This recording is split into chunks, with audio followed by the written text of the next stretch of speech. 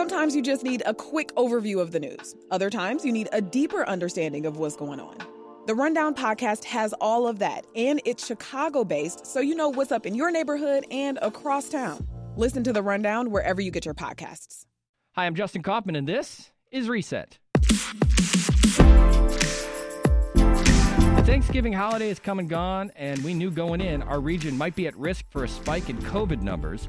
That is, as many people would choose to gather in groups for the holiday. And Illinois is already facing a major surge. The state reported another 12,000 cases of the virus on Thanksgiving, with 131 deaths. So what can we do to protect ourselves and others from the virus during this time? And what should we keep in mind as we head into the holiday season? Joining us now, as she does every Friday to answer your COVID-19 questions, is Dr. Mia Taormina. Hey, Justin. All right, how worried are you about a Thanksgiving surge? I'm absolutely worried. I mean, even the statistics in all of the surveys of individuals leading into the holiday basically showed that, upwards of 50% of people had no plans to change their Thanksgiving plans. So while I know we all have friends and family close to us that did take part in those alternative and scaled down Thanksgiving festivities, there are certainly many people who chose to continue to gather in groups.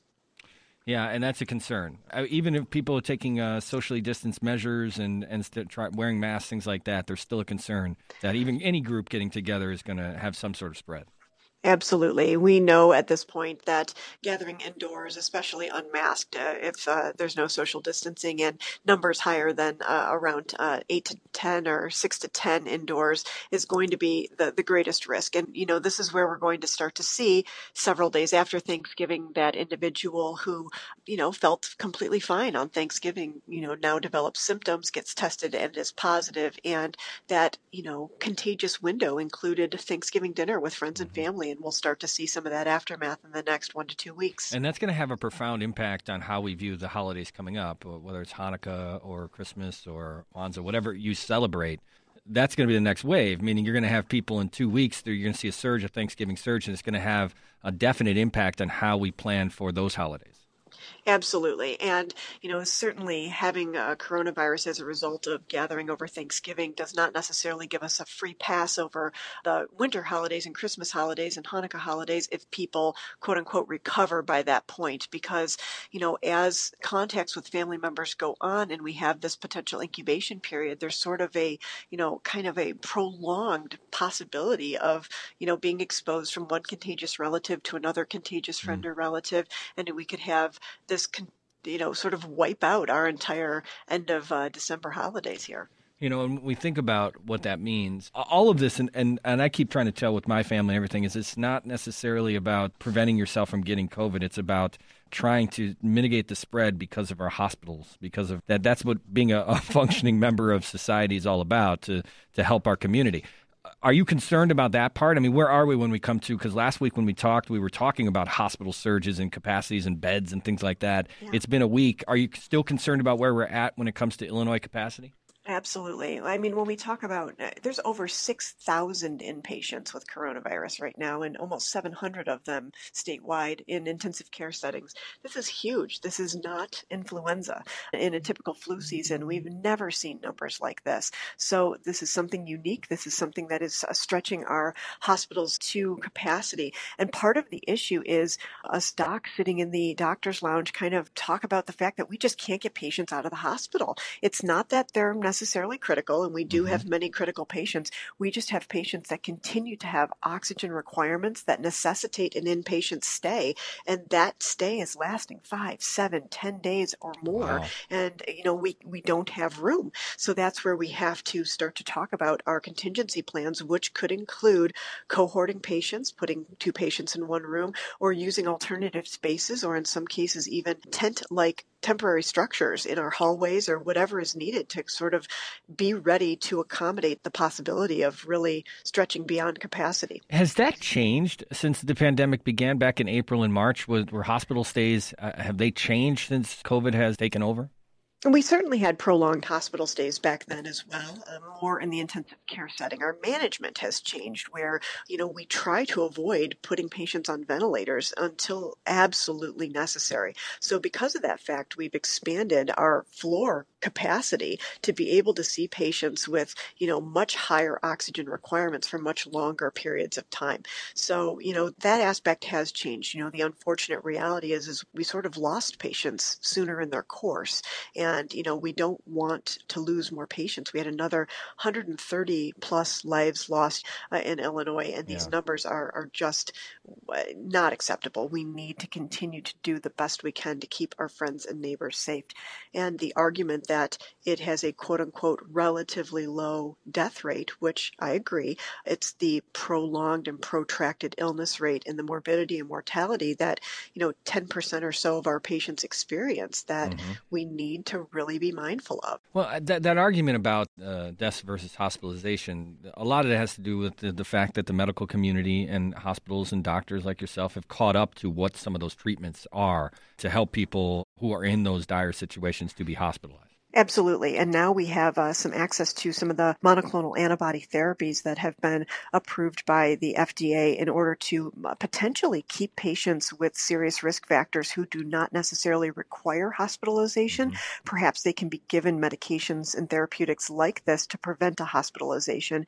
We're also working on really honing in on some supplements and other over-the-counter medications that can be used potentially to mitigate some of the symptoms as an outpatient and possibly even in a prophylactic or early use and, seeing if we can keep people out of the hospital. Yeah. We'll open up the phones now. Let's go to Andrew, who's standing by in Albany Park. Andrew, welcome to Reset. Hi, thanks for having me on. I have a 4-year-old daughter who's been going to half-day preschool Monday through Fridays, and we're considering keeping her home for the next, maybe even 2 months with all these holiday people getting together, et cetera. I was wondering if we should do that. And the second part of this is if we were to send her in, would there be any advantage to having her go 2 or 3 times a week as opposed to full time? Like, does it really make a difference?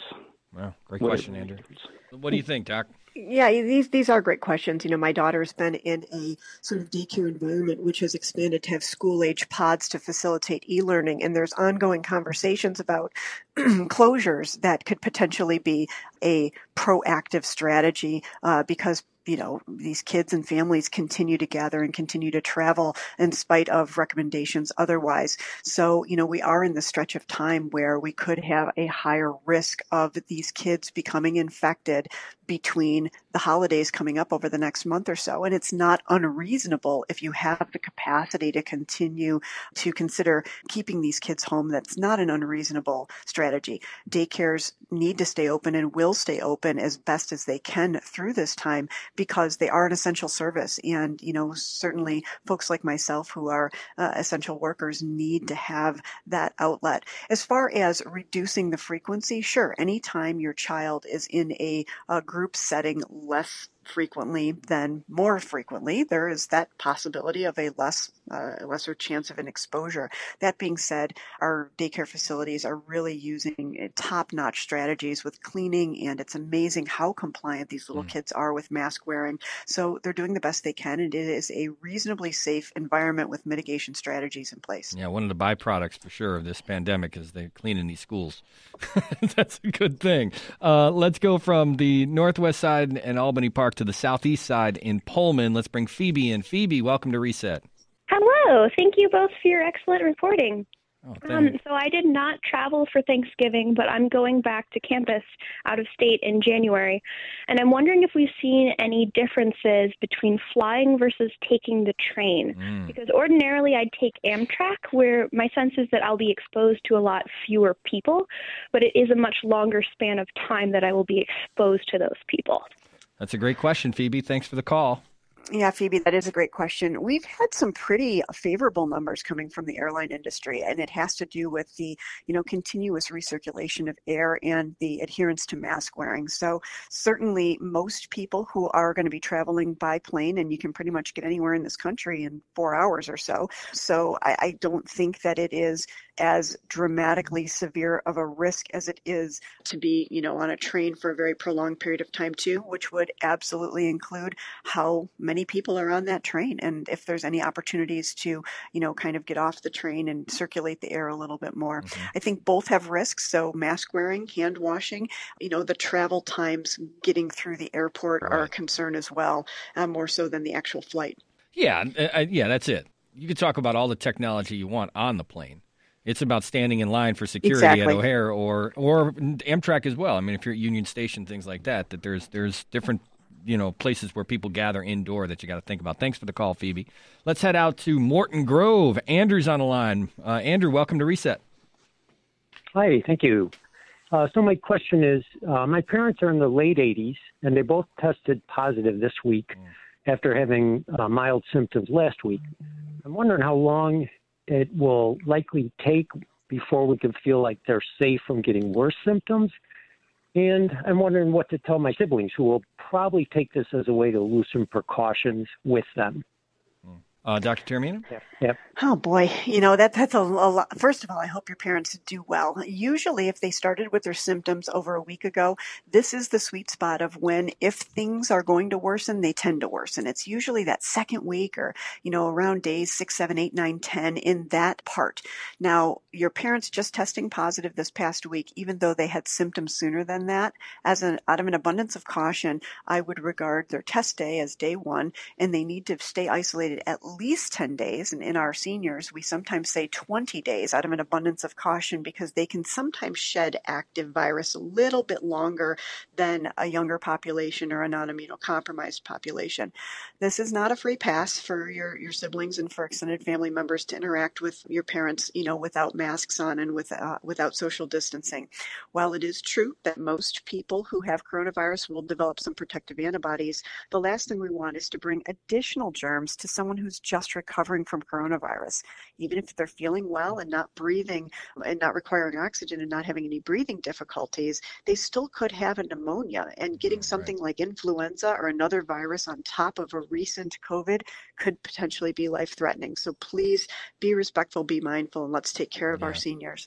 I read somebody on Facebook last night talked about that double whammy, the COVID and the flu at the same time for one of their relatives. I love the pattern of these calls because we started in Albany Park, went down to Pullman, then we went back to Morton Grove, and now we're coming back to the south side to Hyde Park. Aaron's on the line. Aaron, welcome to Reset. Hi, thanks for having me. I've got a question about how policies are getting applied across public versus private schools.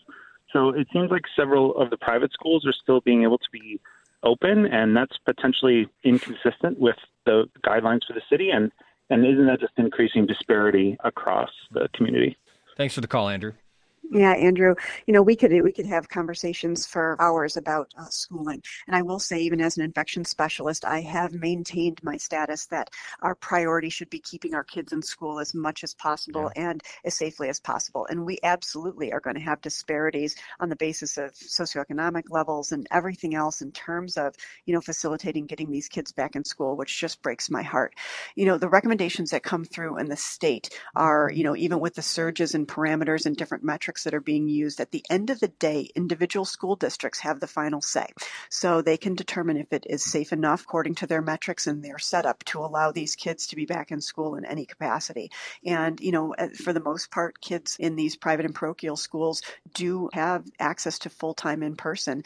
And there is the unfortunate reality that some of that has to do with tuition. And if we don't have tuition paying individuals, these schools are at risk for closure and losing some of their funding, unlike the public schools. Yeah. So there is a disparity across the board, but fortunately what we are seeing and we have to focus on is there's not a lot of lateral spread of this virus in schools. Yes, kids get sick. Yes, teachers get sick, but the vast majority of them are getting sick by exposures outside of the schools. And, within the schools with mask wearing and social distancing, we are seeing a tremendous amount of success. Yeah, there you go. And obviously we heard from the CPS saying that they're going to open back up in January and February, so they're following that guidance and that science as well. Before we go back to the calls, the vaccines. So we saw last week and at the beginning of this week just more companies coming online saying the trials look good. We're going to get this out to the American people as fast as we can.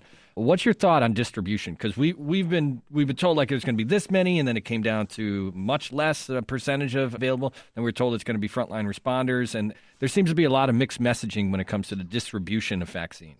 Sure, it's a huge, huge task. I mean, there's definitely, millions of doses of vaccines that are ready to be distributed, and we're looking at around mid-December, the 11th, 12th, about that ballpark. But even then, I don't know if myself as a frontline worker, if that means on December 12th, I'm going to be able to be vaccinated. I hope that it's by the end of the year. So I think that the frontline workers and nursing home patients need to be at the top of the list. And when I say frontline workers, I don't necessarily mean just patient care individuals. There are certainly folks that work in industries that are very needed on the front lines that are going to be very close to the top of the list to receiving these vaccines as well. It looks like Pfizer's vaccine is going to be one of the first to be distributed. Moderna is going to be shortly afterwards. Yeah. We've had some ups and downs in the reporting from AstraZeneca's vaccine in the dosing and administration with some hiccups along the way. Yeah. But, part of the issue too with Pfizer and Moderna's vaccines are the storage necessities at these really, really cold temperatures. And because of that, we can't necessarily distribute to a site that doesn't have the capacity to store these properly. So that all needs to be taken into account as well. So it's going to be quite the feat with certainly some bumps along the way. But once we can get the ball rolling, we can, vaccinate just tens of thousands and onward and upward as we approach the end of the year. All right, let's get one more call in real quick here. Let's get Ken, who's in Springfield. Ken, welcome to Reset. Hey, how you guys doing today? Good. What's your question for Dr. Taormina? So my question is, I'm a pharmacist, actually, and I get calls almost daily now of patients asking for different over-the-counter therapies that could be used to kind of mitigate some of the symptoms they're having. From my kind of preliminary search, there wasn't too much data, and you kind of touched on some of the over-the-counter therapies we could be using. I was wondering if you could just go into some of them, please. Great. Thank you so much for the call. Quickly there, Dr. Taormina. Yeah, accrediting a collaboration here at DuPage Medical Group, we actually came forward with an outpatient strategy involving using vitamin C, iron, vitamin D, famotidine, which is over-the-counter Pepcid, and then where the strongest data is, it is with the use of aspirin. All of those things, even at over-the-counter availability, please discuss with your doctor regarding use of any of these medications, even over-the-counter medications, so that we can make sure that they don't interact with your regular meds and that they're at safe doses. But there are several that are being used. And that's Reset for today. We'll be back on Monday. That's the end of my tenure here at WBEZ as the host. It was interim, of course. Coming up, Susie Ann's got you next week. And then Sasha Ann Simons will be the permanent host, taking over in a couple weeks. Very happy to have her. I'm looking forward to listening to her as the host of Reset. I'm Justin Kaufman. Thanks for listening. We'll check you back here tomorrow.